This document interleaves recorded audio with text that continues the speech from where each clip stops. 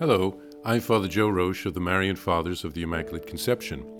Thank you for joining us as we continue with our year-long journey reading the diary of St. Maria Faustina Kowalska from beginning to end.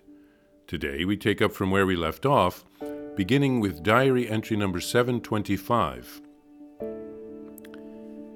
Jesus, Mary and Joseph, Krakow, 1936. O divine will, be my love. 8-day retreat, October 20th, 1936. My Jesus, I am going into the wilderness today to speak only with you, my Master and my Lord. Let the earth be silent, and you alone speak to me, Jesus. You know that I understand no other voice but yours. O Good Shepherd, in the dwelling of my heart is that wilderness in which no creature has access. There you alone are King. When I entered the chapel for a 5-minute adoration, I asked the Lord Jesus how I should conduct myself during this retreat. Then I heard this voice in my soul.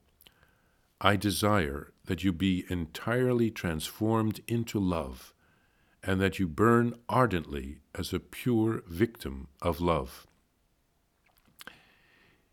Eternal truth, give me a ray of your light, that I may come to know you, O Lord, and worthily glorify your infinite mercy, and at the same time grant me to know myself, the whole abyss of misery that I am.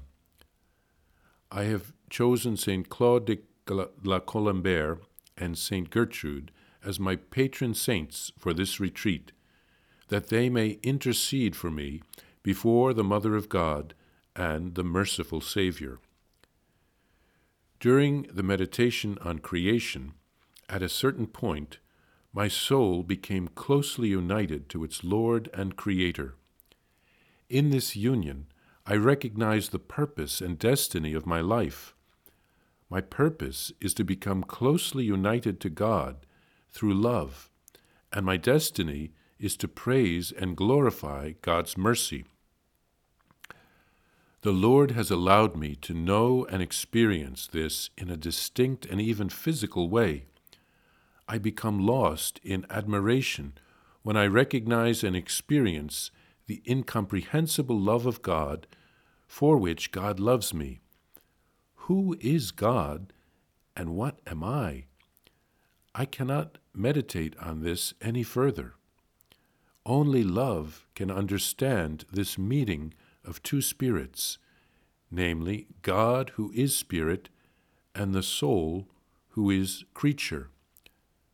The more I know him, the more completely, with all the strength of my being, I drown in him. In this retreat, I shall keep you continually close to my heart, that you may better know my mercy, that mercy which I have for people and especially for poor sinners. On the initial day of the retreat, I was visited by one of the sisters who had come to make her perpetual vows. She confided in me that she had no trust in God and became discouraged at every little thing. I answered her, "It is well that you have told me this, sister. I will pray for you." And I spoke a few words to her about how much distrust hurts the Lord Jesus, especially distrust on the part of a chosen soul. She told me that, beginning with her perpetual vows, she would practice trust. Now I know that even some souls that are chosen and well advanced in the religious life or the spiritual life do not have the courage to entrust themselves completely to God. And this is so because few souls know the unfathomable mercy of God and his great goodness. The great majesty of God, which pervaded me today and still pervades me, awoke in me a great fear, but a fear filled with respect and not the fear of a slave, which is quite different from the fear of respect. This fear, animated by respect, arose in my heart today because of love and the knowledge of the greatness of God, and that is a great joy to the soul. The soul trembles before the smallest offense against God, but that does not trouble or darken its happiness. There, where love is in charge, all is well. Here, St. Faustina writes of taking an 8-day retreat. This is something the sisters would do annually. She looks forward to being alone with Jesus in the wilderness. And Jesus tells her that he wants that her heart will be transformed into love. She asks for light during the retreat, and she chooses 2 saints to pray especially for her during the retreat. The first was the spiritual director of St. Margaret Mary Alacoque, the visionary of the Sacred Heart. The other was St. Gertrude, who was known for offering hospitality in her monastery or convent and for praying for the souls in purgatory. During her retreat, St. Faustina recognizes that Jesus is calling her to a close union with him and to God in love, and to praise and glorify God's mercy.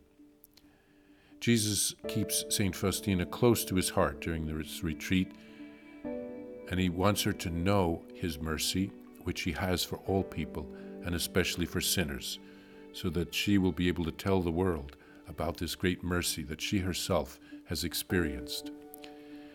And then, at the beginning of the retreat, Faustina is visited by a sister who asks for prayers because she has difficulty trusting in God, and Faustina promises to pray for her.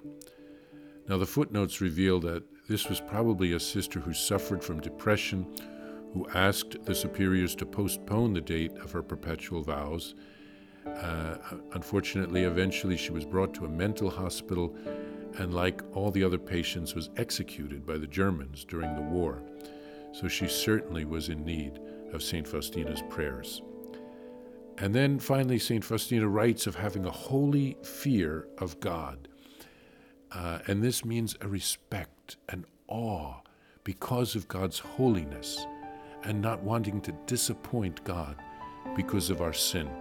So this type of holy fear is marked by love, knowing that we are loved by God and we want to give our love to God and not disappoint him.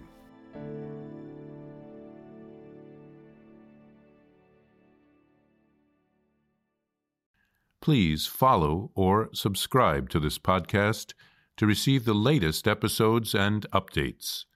If you have enjoyed this podcast, I invite you to leave a review. Reviews greatly improve our podcast ranking and will help other people throughout the world find St. Faustina's Diary in a Year.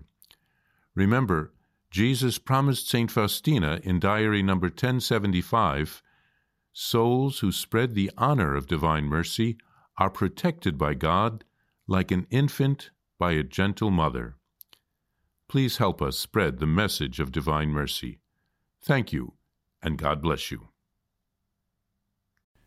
Visit shopmercy.org to order your copy of Divine Mercy in My Soul, the Diary of St. Maria Faustina Kowalska. It's available in print in English, Spanish, and Polish, and in English as an e-book, available now on shopmercy.org. Are you enjoying this podcast? I invite you to listen to more shows brought to you by the Marian Fathers of the Immaculate Conception. Join us daily for enriching spiritual content, which will help you on your journey with Jesus Christ. Simply visit DivineMercyPlus.org for a complete list of our shows. That's DivineMercyPlus.org.